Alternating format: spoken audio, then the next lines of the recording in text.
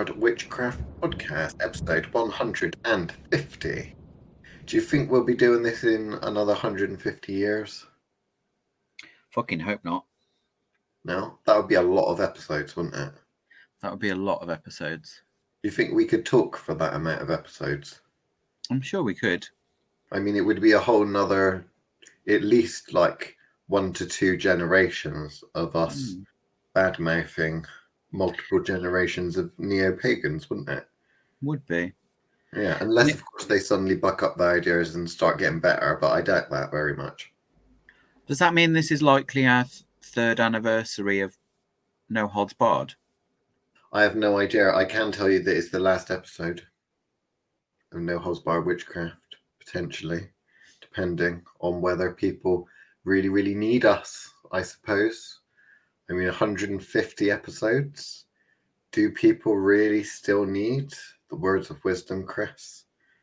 I mean, they surely, if they didn't need the words of wisdom, if someone doesn't need our input, then they wouldn't really be interacting. They'd be off doing their own little things, wouldn't they, and such. So surely it's a good sign that there's limited interaction between various people and in the community that we've built. It surely means that they don't need us anymore. Well, yeah, you could make that argument, I think. Well, that's the argument that I'm making, and that's the argument that I think that we're going to go with. However, just because it's potentially the end of the life of the No Holds Barred Witchcraft podcast does not necessarily mean that it's the end of people's physical, corporeal lives, does it? Now, if you worked in the medical profession, that's very much about preserving life and such, you know? Just think about the amount of corpses that you've seen walking around, zombies, you know? They slowly make their way through doctor's surgery, bits of, you know, dead skin and stuff like that getting dropped on the floor, only to make their way over to you to moan about their prescriptions. You've had years worth of that, haven't you? Yeah, I'm good. I don't need any more. No more? Do you see do you see preserving of life as a good thing? I struggle with the concept of preserving life at all cost. I never said at all costs. I just said in general, do you consider it to be an admirable good thing? Generally speaking, yes. Okay. So what are the finer details of that? When is it a good thing versus when is it a bad thing? For me, it's all about quality of life. So if someone is not having a very good quality of life, why force them to stay here? Like I'm a big advocate of those that, you know, doctor assisted suicide kind of thing. The kind of, which is a big discussion in the UK. I don't know if it's anywhere near as big in the US. I don't know. Our American friends will have to mention it in the comments, but I know I'm a big supporter of the kind of UK push for, you know, end of life being a choice that you can make. Because I know I've talked to you about it from pretty much when we very first met. Like when I stopped being me, I definitely don't want to be here. So, do you personally put a generic value on a human life? And are some human lives worth more than others to you and such? How do you stand on that? I don't know. Obviously, there's that natural attachment that us humans have to one another, where you wouldn't want to see someone go. But my assumption is, I assume, and where I base it on, is I equally wouldn't want to see that person in pain or struggling. And I don't think if someone chooses and says, you know, I've had 85 very good years, I'm ready to go now. My partner Ethel is dead. I don't really want to stay anymore. I'm a dry, I'm a drain on my family's lives. Having that conversation with the GP and going, "You stick a needle in my arm, please." I don't think that is a bad thing. We wouldn't allow. I often compare it to pets. You wouldn't let a dog or a cat suffer. You'd put them down. And it is always weighed up on quality of life. Is often amount of pain and quality of life is normally the argument that is made. What about the universal the value, like, universally, of life of a healthy person, for example? Do you think that you could put some sort of value on that, or not? I don't know. It's difficult. I think it's difficult to put a generic value on life itself. I know lots of people probably do in the terms of this capitalist world where you spend what you like. Well, it's more normally about scarcity, isn't it? So if you've got lots of something, then that's usually cheaper than if there's less of something. So when there's an endless amount of people, it doesn't really matter. If you've got lots of potential slaves and such, lots of potential worker bees, then it doesn't matter if a couple of them die off, does it? Whereas if there aren't that many, if the species was, coming to an end and such, and there weren't that many people around, then each universal human life is probably worth a little bit more to that society and such. What about potential? So if you were to rate a human life, if you had to come up with value of human life, how would that rating system potentially work? Would you refuse, like some sort of human rights hippie or something like that, to put a value on it, or to entertain the thought? Because we're not actually going to do it. We're not going to auction people off and shoot them or anything. This is merely just a thought experiment. Would you refuse to entertain the notion of the thought experiment and such, or would you give a long, hard thought to it? And what's the first sort of things that would spring to mind if you was to think of a value?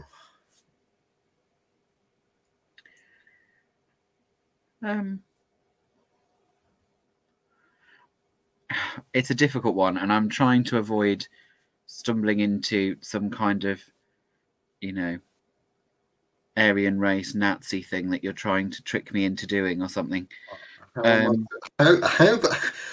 the hell does your mind even go there? That makes no sense whatsoever to me. My mind goes there because nothing is ever a nice, simple thought exercise with you. It is normally to make me look bad.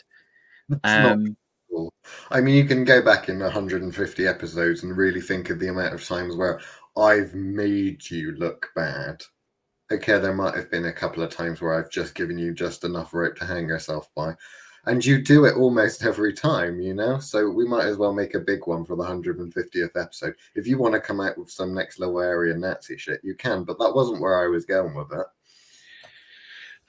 So I find it difficult because it's the same reason I struggle with when you look at kind of societal structures, like and kind of socioeconomic groupings, that always comes down to politics. So lots of people will push towards this kind of like, no, we should all just have equal share of everything and go down the commie way. But I think if you're being totally honest, not everyone performs an equal share of the work. Now that's okay. Like, I don't have a problem with that, in the sense that, but that makes putting a quantity to them very difficult. Because, for example, like a musician produces something that gives a large number of people some various different kinds of support. But that is really hard to quantify in the same way that you quantify a doctor. Because you could kind of go, oh, well, that person has maintained and looked after these 2,000 people and kept them all healthy. But that's one person supporting those 2,000 people. So have they done more than the three musicians that might provide three different kinds of musical entertainment that offers all manners of mental health support and distraction and all those things? How do you equate the two? Well, the doctor, I suppose, tries its best to prolong life and help life flourish and such, whereas the musician potentially makes life worth living in the first place. Yes. And that's what I mean. It kind of goes down to, which is why I kind of give those two examples, is because it always comes down to how much pain, which is where the doctor and the pharmacist come in, and quality of life. So the doctor isn't going to look after you every day. They're just going to look after you when you're poorly. Which, if you got to the point, could you get to the point where you make the doctor irrelevant? I suppose I'm interested in whether you'd make the decision logically, or maybe something from the heart, or maybe some pre-set ethics that you've decided that is the method that you would go down because, it's the most legal. I suppose, when in Rome and all of that, go by modern 21st century British ethics, for example. The needs of the many outweigh the needs of the few type thing. Just a generic thing that kind of a lot of people would forgive you for making a harsh decision if it was based on that. I don't know, because I probably would do the same sort of thing that, in the Marvel universe, Thanos goes and does, and eliminate half of them because of overpopulation and just do it at random. There's a part of me that says, so if you were, that's a cleaner answer. But if you were emperor of the world, right? Say you took that demotion and became emperor of the world, right? And you think, look, there's a bit of an overpopulation problem. Shall we have a lottery? And in that lottery, we'll just pick a load of random people and kill them off. So I have two questions there. The first question is whether you would choose that as your method. The second question is, if you did choose that as your method, then would you take people out or put people in that kind of killing pool? So if someone popped up, like, say, a family member or something like that, would you say, oh, actually, no, this one don't count, so they won't go in the death party? Or, oh, actually, I don't like this Putin guy, he keeps trying to challenge my rule, I'm going to put him in, type thing. So how would it work? I don't know, because any lottery I pulled would be unnaturally biased anyway, would it not? Yes, exactly. So, because we can't say that I wouldn't be able to not influence the outcome. So, being super witchinal. How spellcasting works, though, as well. A lesson to be learnt there.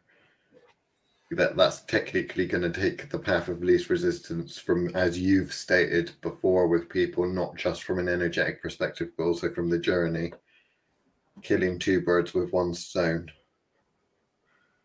Your enemies are probably just naturally going to end up on the list of people we send to the furnace. You can't send them to a gas chamber, Chris, because that has negative connotations, but you can send them to a furnace because that one's not been done for a good, well, since biblical times, isn't it? Well, I think the kind of Thanos analogy of just snapping them out of existence is more my kind of style anyway. Because it takes less energy and they're better for greenhouse gases and such. Yeah, I'd think about running all those furnaces and the impacts that would have. clearly Hitler had no interest in, you know, the ozone layer. We thought the sky was made of ice. That's Yes, why that would he make stopped sense. the rocket program, because he thought that if they fired the rockets, ice was going to fall on Germany. That's a legitimate thing. You can look that up. He was a crazy motherfucker. But then he was part of the Norse problem, so you know. Yes. Anyhow, so it's interesting. You're taking more of a logical approach, and then you're assuming that you're going to have naturally occurring emotional alterations, let's say. Well, I think that's the most obvious way. You know, ultimately, you've got to remember there's far too much Saturnine about me. That kind of order makes far more sense to me than disorder. And this is the thing, you know, for me, in order to encourage life to exist. So if you were to say, you know, planting a set of, I don't know, runner beans or sweet peas or whatever you fancy, you could just let them naturally just, you know, grow, cause a huge mess on the floor, or you could promote that growth by providing it something to climb. Is this So, how COVID came about? so do you know what I mean? Like, so I think there is Block out the weakest. Is that what your idea was there? I think there's a certain amount of order that's required for nature to blossom in its most effective way. The problem we have these days is those decisions are made by imbeciles. But you know, that's been a problem for the last age, has it not? Yeah.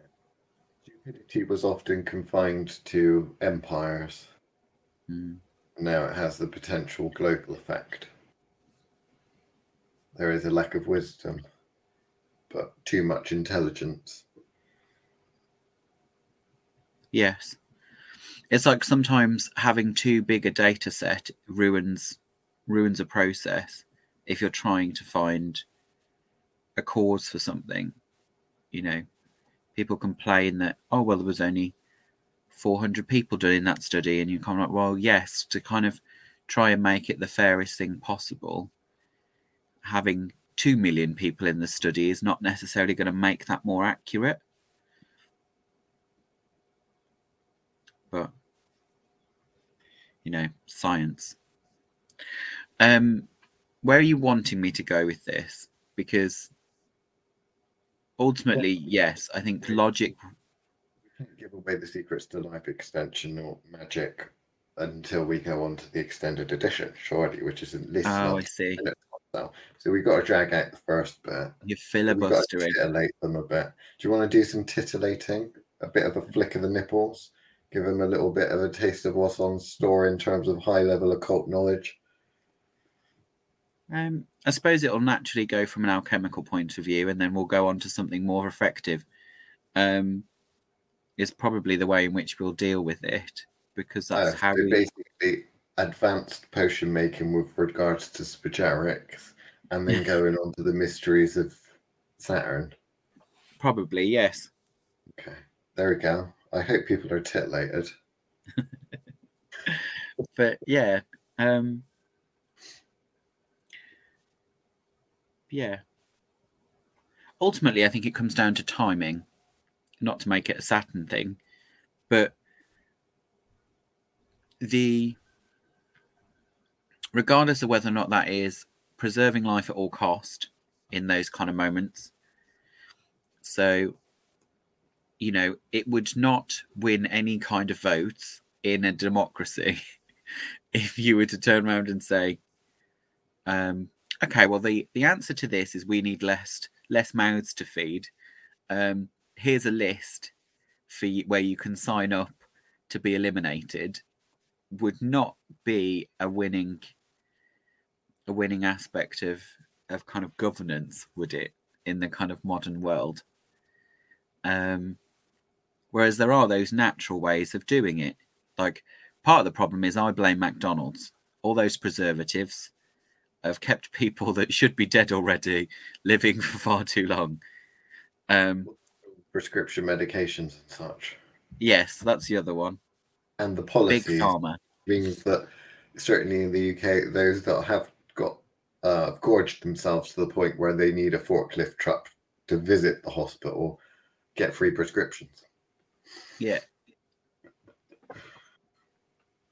Right, okay. So the system itself that we live in with regards to the universe and creation and such is a harsh universe, isn't it? It is dog eat dog. It's not supposed to be some wonderful, utopia. Utopian kind of existence and such. So it is quite a harsh thing, which means that there has to be love and both loss, isn't it?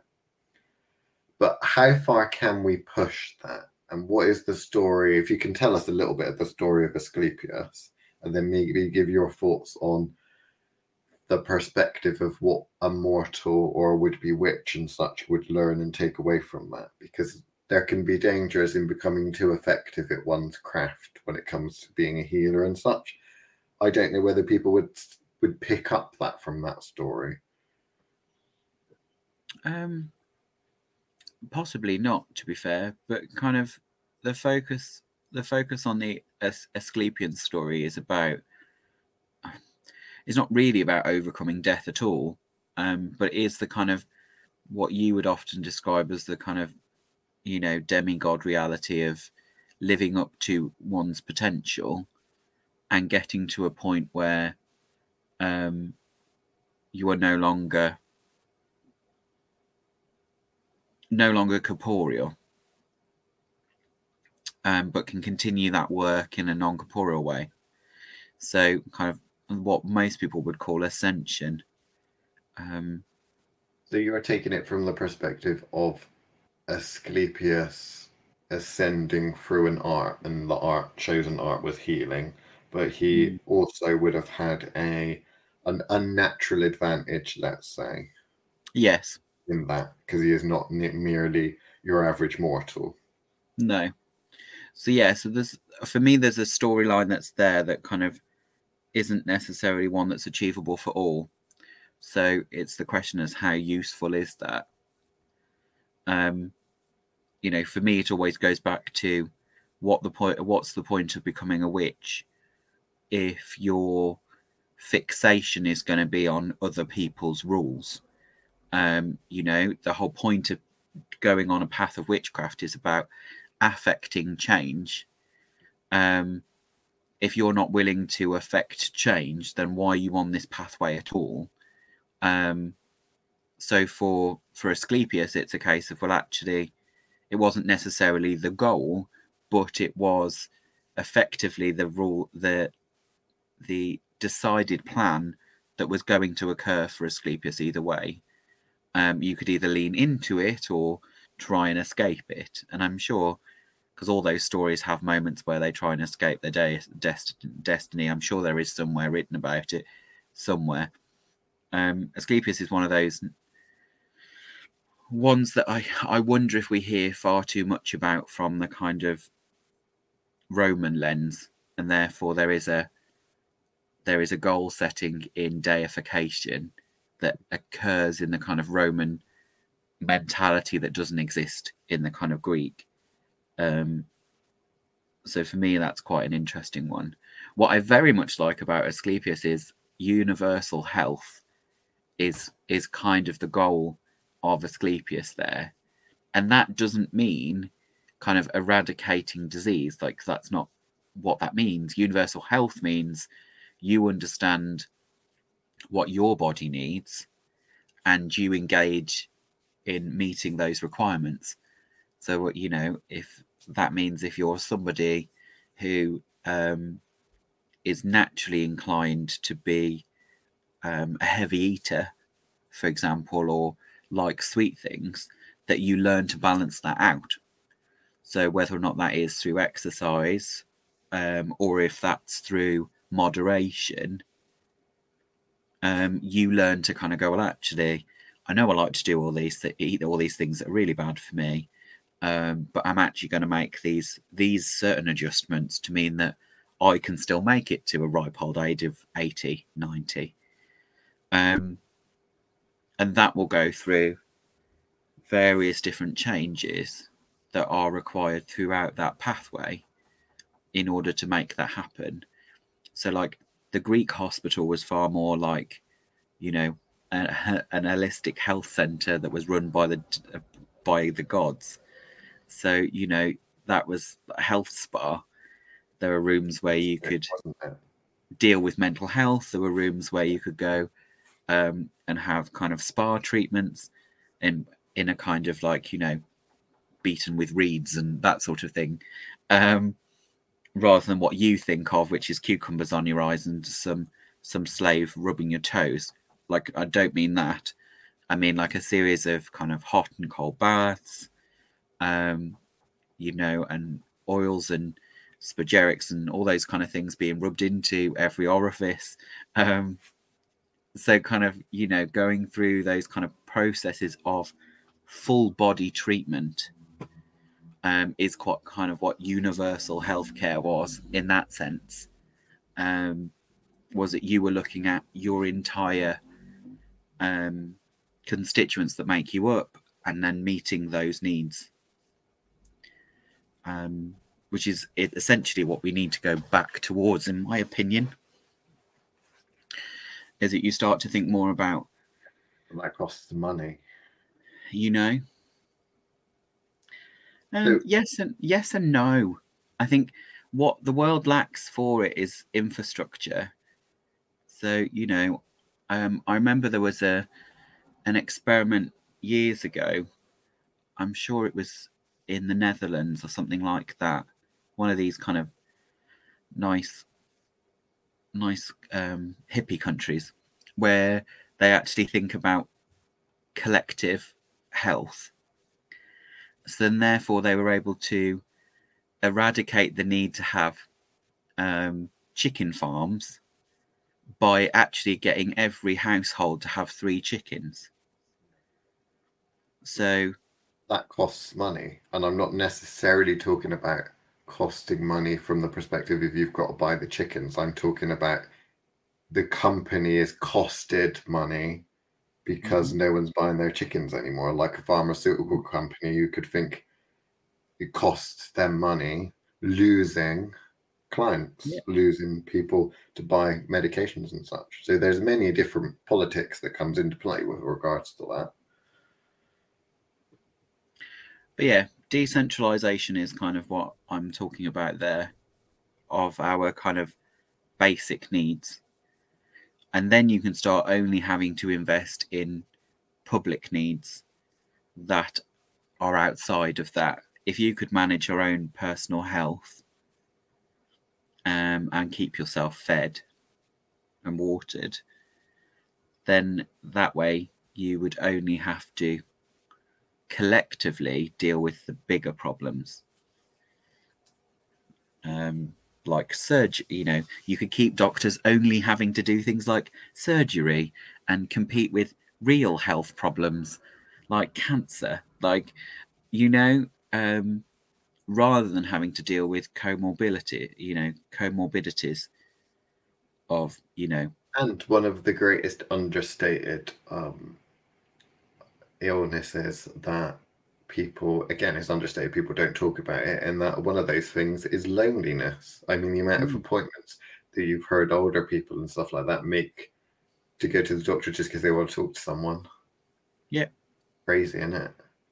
Again, it's kind of decentralizing, so everyone actually goes, okay, I know all my neighbors again. Like, you know, one of those things needs to happen where there are lots of people I know in this country that live on a street where they don't actually know who their neighbours are, because they've never stopped and spoken to any of them. Yeah, they've not gone to borrow a cup of sugar, let alone a cup of yarrow. You know? Right, people, bugger off and go and do some magic now. We've had enough of you, plebs. Goodbye. Right. So when we look at the Asclepian story and stuff like that, depending on where the reader, listener, person comes from, they might take certain lessons from it. We've already talked about from the perspective of you were saying the system whereby, Asclepius, the Asclepian hospitals, we'll just call them for lack of a better term, works, how the structure and stuff works. You could also look at the philosophy of it and the mythology of it, but you could also talk about the prices that you can pay for going against the natural order, i.e. Asclepius, it would seem on the outside or on the face of it, had the power in order to effect great change, making less people die and such like that. But moves and counter moves, the system rebalanced, didn't it? I think it was it Hades petitioned Zeus to, what was it, the quote, do something about it or something like that? Go and sort this lad here out. I think there's one thing to kind of point out, just kind of going on this kind of universal health, is that's only really possible if there is a lot less of us. Because of the damage we have done to this ecosystem of a world that we live in, we would have to do a lot of work collectively to give the health back to the earth that it is required. Like, we are on that kind of knife point. I'm not kind of doomsday-y. I'm not that kind of person. Ultimately, if we all suddenly died tomorrow... You strike me as the sort that loves a good doomsday. Oh, no, I can't stand it. It really fucks me off. You don't like end of the world shit? No, I can't. It bores me terribly. Because ultimately, in the grand scheme of things, if we all eradicated ourselves tomorrow, the planet would eventually get better, because dead things aren't necessarily a problem. If you think about all the time we spend digging up other dead things, and by that I mean fossil fuels, or gems, or other things that we plunder from the earth, all of those things only exist because something died. If you think about that and try not to go into an existential crisis, is ultimately things die. That's kind of what happens. It's the only certain thing about life is that eventually it dies. Taxes, they used to say, but then at the same time, if you're wealthy enough, one doesn't have to pay taxes. Exactly. So I kind of just want to kind of end that kind of bit off with that, which is the Asclepian kind of dream comes down to the fact that ultimately we need to care a lot more about each other than we currently do if you want to see even a fraction of that kind of utopian dream, because ultimately it wouldn't end there. You wouldn't get to utopia because ultimately people are selfish. It's look at these crazy cults and shit like that, and they start up these weird little housing associations, and it all starts off really good, and they all help each other out, but they end up backstabbing each other, and then one crazy cult leader comes and takes over. Because ultimately, someone gets greedy. That's always what happens. Because ultimately, the more someone has, the more someone wants. And you can fuck off all you hippies that say that's not true, because it is true. Unfortunately, there's a reason we talk all the great, big religions all talk about the same thing, which is sin. What they call it is different things, but ultimately it's covered. Even if you go to the kind of Buddhist religions, you talk about it, and that is attachment. Attachment is the sin. It kind of, depending on where you're coming from, whatever religion you're going for, you are going to talk about something of, and then there is the flip side of that, which is what we call witchcraft, which is, stop caring about all that bullshit, and actually, take what is needed. But I think the question that I have often been asked and I'm assuming you have too, Liam, which is, you know, well, if witchcraft is so fucking good, then there'd be no hunger, there'd be no disease, there'd be no like, and why aren't witches spending all their time solving the big problems of the world? Witchcraft is conservative. I've been like, so I had this discussion with someone where obviously they were very, very lefty. So whenever someone has a very, very staunch political viewpoint, I like to just be a right cunt. So because they spout on about this, lefty, everyone loves each other kind of wikini bullshit about we've all got to come together and love the earth and all that. I was basically saying, look, witchcraft comes from a conservative perspective. If you're not of a conservative persuasion in your own life and the way that you conduct yourself, then you have no business calling yourself a witch, to which they were highly fucking offended by. But it is really realistically about the two, because you have the consideration or the perspective that with regards to how I treat the rest of the world and how I want the political system and the government and such like, that would be a little bit more left from the perspective if you want everyone to basically, if someone needs money or someone needs help, then they should be able to get it. Yeah. But that doesn't tend to work out very well from a policy perspective. From the perspective of the individual, you want the individual to be conservative or the individual to be, sovereign. You want the individual to be the person that says, I will do it myself. I'm going to get there. So the difference is between the person, which I can give you two examples, because I coach someone at the moment with MS, multiple sclerosis, and they come in on a mobility scooter to my gym, and they have to get themselves off the mobility scooter and then crawl along the floor to the free weight section, which they do. Now, there are other people with that condition that aren't as disabled as that person, but they sit rotting in a chair. They have more of a mindset of, I need other people to do this for me. I need other people to do that for me. And it's that big kind of political difference I tend to find with certain people with regards to left-right politics, because I think I'd say we're fairly both centrist, because I dislike the left and I dislike the right. I think they're both fucking idiots, but there we go. But the mindset is the fact that, no, I want there to be systems and people in place to help that person with MS. I want there to be, as best we can as humans with the technology and stuff that's available, I want them to get the help that they need. But at the same time, they themselves, the individual, needs to have the attitude of, fuck it, I'm not going to let this condition, get in my way. You need to have a fuck it, I'm going to change the world, I'm going to defy all odds kind of a perspective, which is exactly the witchcraft perspective at the end of the day. And to a certain extent, it's the capitalistic style perspective, because it is all about creating a structure and building something as opposed to taking it down. There's far too many people that want to reverse engineer, dissect, and take apart something without actually putting anything back together again. They want to destroy rather than create.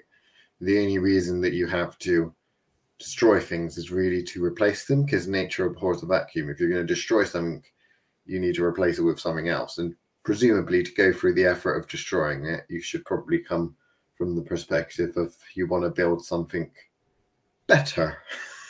But I don't know, I just spouted a load of stuff, mainly just to upset a certain individual, but it worked wonderfully. Yeah. And I don't think it's totally wrong. I think, for me, I in my work, like, I work for a trust that is very much of that, we can heal everything kind of approach. And there are parts of it that work really well. But it's very costly, like you say. Like, we probably spend half our budget entirely on food. And that is because the part of the ethos of the work that we do is that you heal from the inside out, like that. The gut biome is the place that you need to fix in order to fix lots of other things. Obviously, one of the guiding principles is Steiner, and obviously he thinks you could heal autism, but we don't go that far. But there is a big part of that is eating organic food. Now, obviously, what that doesn't take into consideration is to go on a fully all natural, all wonderful diet means that is going to involve you eating things that your body doesn't have the constitution to deal with. So a lot of these all natural things are full of natural sugars, or are entirely full of big fats, like that are in olive oil or coconut milk, or all these kind of high rich things, which means actually you need a lot less of them, not more of them. But if you're feeding all those kind of really great things in,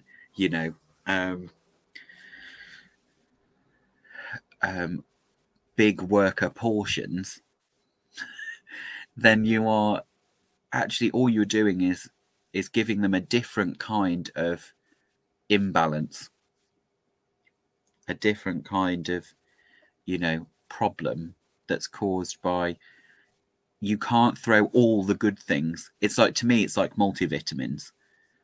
Your body doesn't need all of those vitamins that are in that multivitamin tablet. So it takes the things that it needs and it pisses out the rest. Also,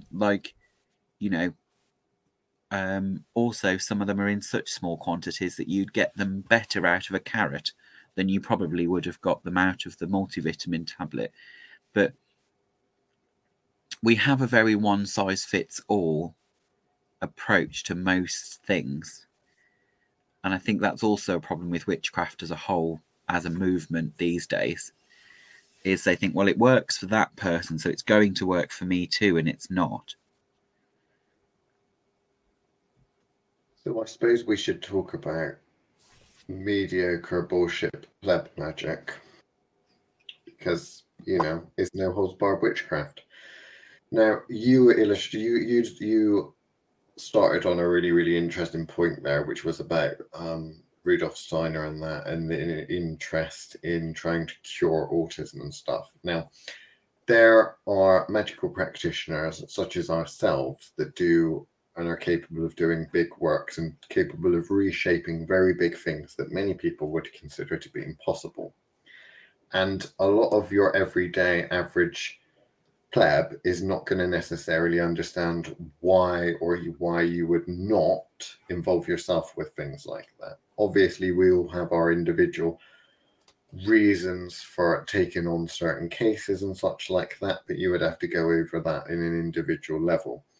What I do draw a big distinction with, and what I think the listeners need to draw a distinction with, is those that can and those that choose not to. Because the plebs are those that cannot. Okay. There's the cans who can do things, but they choose not to. They have their reasons for that. But the plebs are the ones that you really need to watch out for from a magical kind of path sense, in terms of choosing mentors and learning and such like that. If you get these people that are calling in goddesses and gods to ask and petition them to get them to do some sort of healing ritual. Oh, this person. Oh, let's do a laying on of hands. Let's pray to Jesus to cure this person of their cancer and stuff. Very often, what that magical practitioner, the reason why they're not a witch, why they're just some priest or a neo-pagan or something like that, whether they're Christian or whether they're worshipping this, that, and the other, is that they're not the ones that are performing the surgery. They're not the ones that are making the decision. They're not the ones that are probing into the matter to try and work out what's going on. All they're doing is essentially saying, I don't really know what's up here, but I've got the contact details for someone or something that might be able to help. That isn't a witch. A magical practitioner that really wants to progress is going to take every opportunity like that and see it as an opportunity, you know? And I don't quite get how that hasn't dawned on certain people. Now, whenever I or you take on a case, I think it will really, and I can really only speak to for myself, but I'd be interested in your input to see how it would differ, is that I tend to go by the story of the person. So the first thing that I'm going to ask them when they've come to me or they've been pushed towards me by someone or something is to tell me what's going on in their life, why it is that they want help with, and why, and what it is that they think their outcome is. What is your story, in other words? And some people will have a very simple story where they came from a certain situation. And in that, from the psychic perspective, you think, well, I can, either a psychic perspective or even a mundane sense, you can see how they've arrived in their predicament. Sometimes it's purely logical, and really what they need to do is grow up and get a fucking life and deal with shit instead of being pushed about and walked all over and such. In which case, if I'm to intervene with that, you sure as shit aren't going to be getting me to wave a magic wand and make everything a nice, easy finish and fix for you. You're going to be learning the error of your ways. You're going to be learning why, even if it's painful, you're going to be learning why you got into that situation. For others, it's how we choose how we interact and change our story, because any magical practitioner from a fiction perspective, from the perspective of whether it's Lord of the Rings, whether it's Harry Potter, whether it's some folklore thing, when a magical practitioner gets in on the action, the story, it changes, and it can change dramatically. And that is your role as a magical practitioner. You have that power over someone else's story that you can change it dramatically, which means that you need to use a considerable amount of responsibility on your shoulders. And the very juvenile perspective of taking well, I'm just going to try and do what the client or what the person wants me to do is not necessarily always going to work out the best way. The amount of times I've been begged to make this illness go away or to fix this problem, that problem, when it's all clear to see that that person needs to go through that thing, would I really be helping them if I made that all go away? Or do they need to live through that thing? Whether they're begging you to kill them or not, it doesn't really matter. The point is that from your perspective as a magical practitioner, you have to make that call. You have to make that decision. And that decision is based on you being the storyteller to a certain extent, or trying to pick up on the narrator or the original storyteller. Because people, before they meet you, are on some sort of a story that they've constructed themselves, or maybe it might be something related to fate or what have you. But either way, there's something going on. You have to decide whether to intervene or not. But you know that if you do intervene, then there's going to be a big change as afoot. Is how one makes that decision, though. That's the problem. Any thoughts?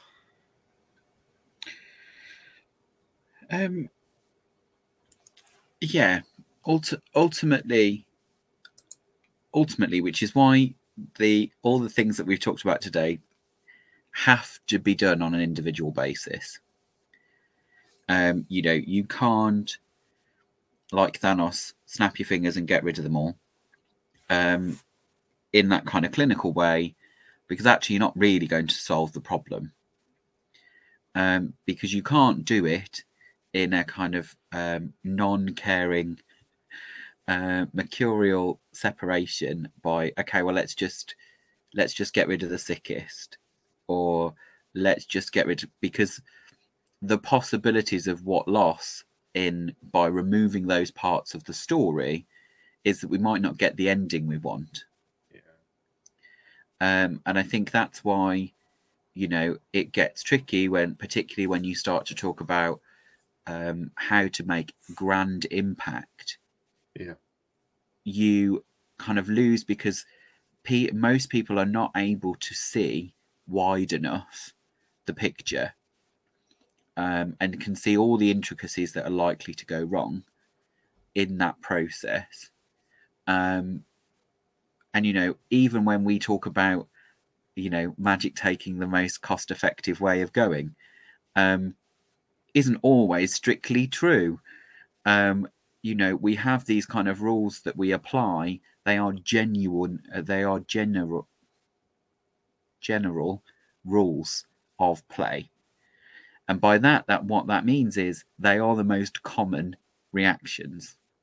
So the most repeatable actions. And I think this is what people forget when they start to think about kind of bigger works, is they're like, either I need to know everything that's going on. Well, no, not really. What you need to know is, how does the ricochet go out? You know, when you drop the metaphorical stone in the metaphorical pond, can you actually see all the ripples?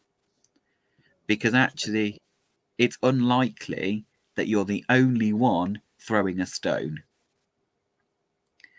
And I think that's where people forget that actually you can't control everything in that way when you're practicing, because you're not the only one trying to control everything, which is why it becomes very conservative, like you said before, in that actually it comes down to who's the most powerful thing.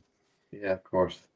And there is no equality in a system that is based on who's the biggest and most powerful thing.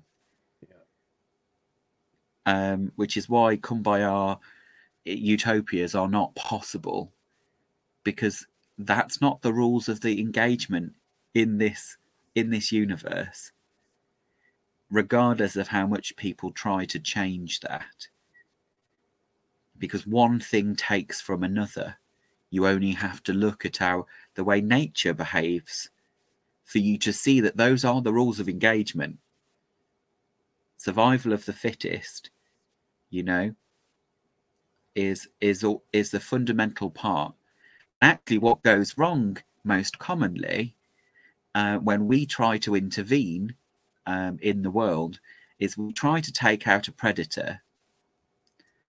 And what normally happens when we take out a predator is the whole system goes into chaos. We then start having to intervene more often, using things like culling in order to control populations in certain parts of the thing. Like, you know, ultimately that's what it happens. Or we impact from the smallest point. So we hit the most common thing at the bottom of the tree, you know, of the bottom of the ecosystem's tree.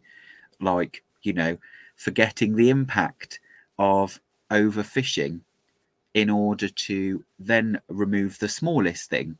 Because actually what impacts the biggest part of that ecosystem is the smallest thing. Things like krill and plankton. And actually by not considering the smallest thing, you've got the same problem, impacts all the way up the tree. Or, you know, you destroy a forest, and therefore all of the trees that it requires to feed all the smallest things that the predators eat on are suddenly not there. So there is no such thing as a small change, is the point I'm trying to make there. It's also why communism doesn't work. People are not very good at sharing. Well, that, and the idea with communism is that we have some great set of rules which are nice and everyone can agree to, like not murdering and not doing nasty things and such. But one always has to remember that that needs to be enforced. And who's doing the enforcing? Because the person that's doing the enforcing, or people that's doing the enforcing, have all of the power there. And if they suddenly decide to change the rules, they have the power to change the rules, which is the problem. Is about power again. So, is there beauty in the mechanism of disease? Of course, but that's because I think all of these things in nature are beautiful. But that's my overleanings to the Venusian. Everything's beautiful if you look at it in enough detail. Is that what you're saying? Yeah. If you can appreciate the mechanics of something, which sounds like a slightly more mercurial approach. But if you can appreciate how something does something, it's impossible to not consider that to be beautiful, regardless of if it is a simple chain reaction or a very, very complex one. I think where the problems are is where people try to isolate one aspect of something and think that they can treat the whole, which is where a lot of the things you were talking about before about throwing a bunch of energy at something that is in cancer, like is useless, or throwing, like I said, a multivitamin at a problem is never going to solve the issue, because you've actually not considered it as a whole. You've not considered how the machine works, and therefore the impact of changing one small thing.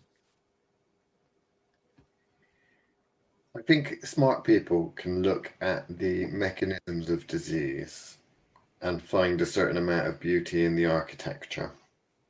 However, I don't think it takes that many people. You don't have to be smart to realize that if that disease is afflicting someone that you care about and love, the beauty somehow very quickly fades, disappears. But then that is the issue that you're going to have to address, because from a magical practitioner operating from a higher level, they would see that beauty still, because what they understand is that, yes, every human life is a book, but that book is part of a series. And the author of that series is still alive. So just because George Lucas says that he's retired and has sold something does not therefore mean that he can't be hired to rewrite yet another Star Wars fucking saga or some shit like that, you know? So one needs to remember the greater context of such. It's that greater context where the great decision making comes in. Because if you have that person with that disease that you care about, you can decide to intervene or you can decide not to. But the choice that you make to intervene should be taken from the perspective of understanding how it affects the entire series of books, and not merely this singular book, possibly even just this chapter, because you may not like what necessarily happens.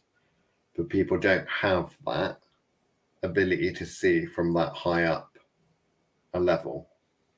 And I think the reason for that is this mediocre pleb magic that people settle for, which is priestesshood, asking a deity or something like that to give you all of the answers.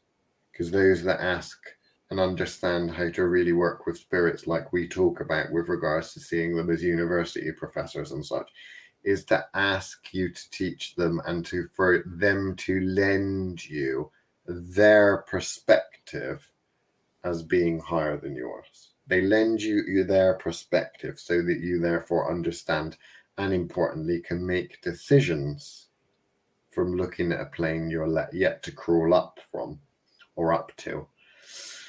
But it's very complicated. So is there anything else to say other than live long and prosper? Because you said something about some alchemical shit. Ultimately, we've covered it in what we're talking about. People will probably go. People just won't understand that that's what we talked about, is the alchemical process. But and if you missed that, then you need to go back and listen again.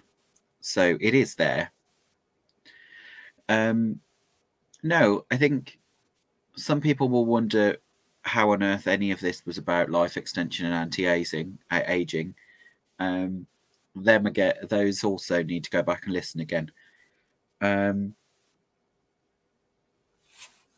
Ultimately, witchcraft is about change, and whether or not you, and I'm without sounding sexist, have the balls to do it. So do you actually have the confidence and the power required to make the change that you want to change? You need to think about it, and you need to make a decision as to whether or not this is the life for you. A lot of the things that practitioners think will get in their way very often won't. because they think that the Saturnian, the Saturnine, these big things such as death and that are the things that end up taking your loved ones in your life in such a way. When in reality, if you were to ask Saturn about it, it doesn't care. As she says, she reaps them all in the end. At the end of the day, this is the structure of the universe. If you want to live for thousands upon thousands of years, Saturn really couldn't give a shit about that, because thousands upon thousands of years is really a blink of the eye from the perspective of the entire universe. So there's something else going on, remember. You cannot, as they always do, blame the messenger. You blame death because you died. Is that really fair? I don't think that's fair. No. You're blaming the mechanism. Someone sent you a letter and you're blaming the postman for putting it through your door. You need to start thinking a little differently. Yeah. And do you want to say the famous line the episode's called? What? From Live Spock long and Mulder? prosper. Yeah, live long and prosper. All right then. Bye then, bitches. I mean witches.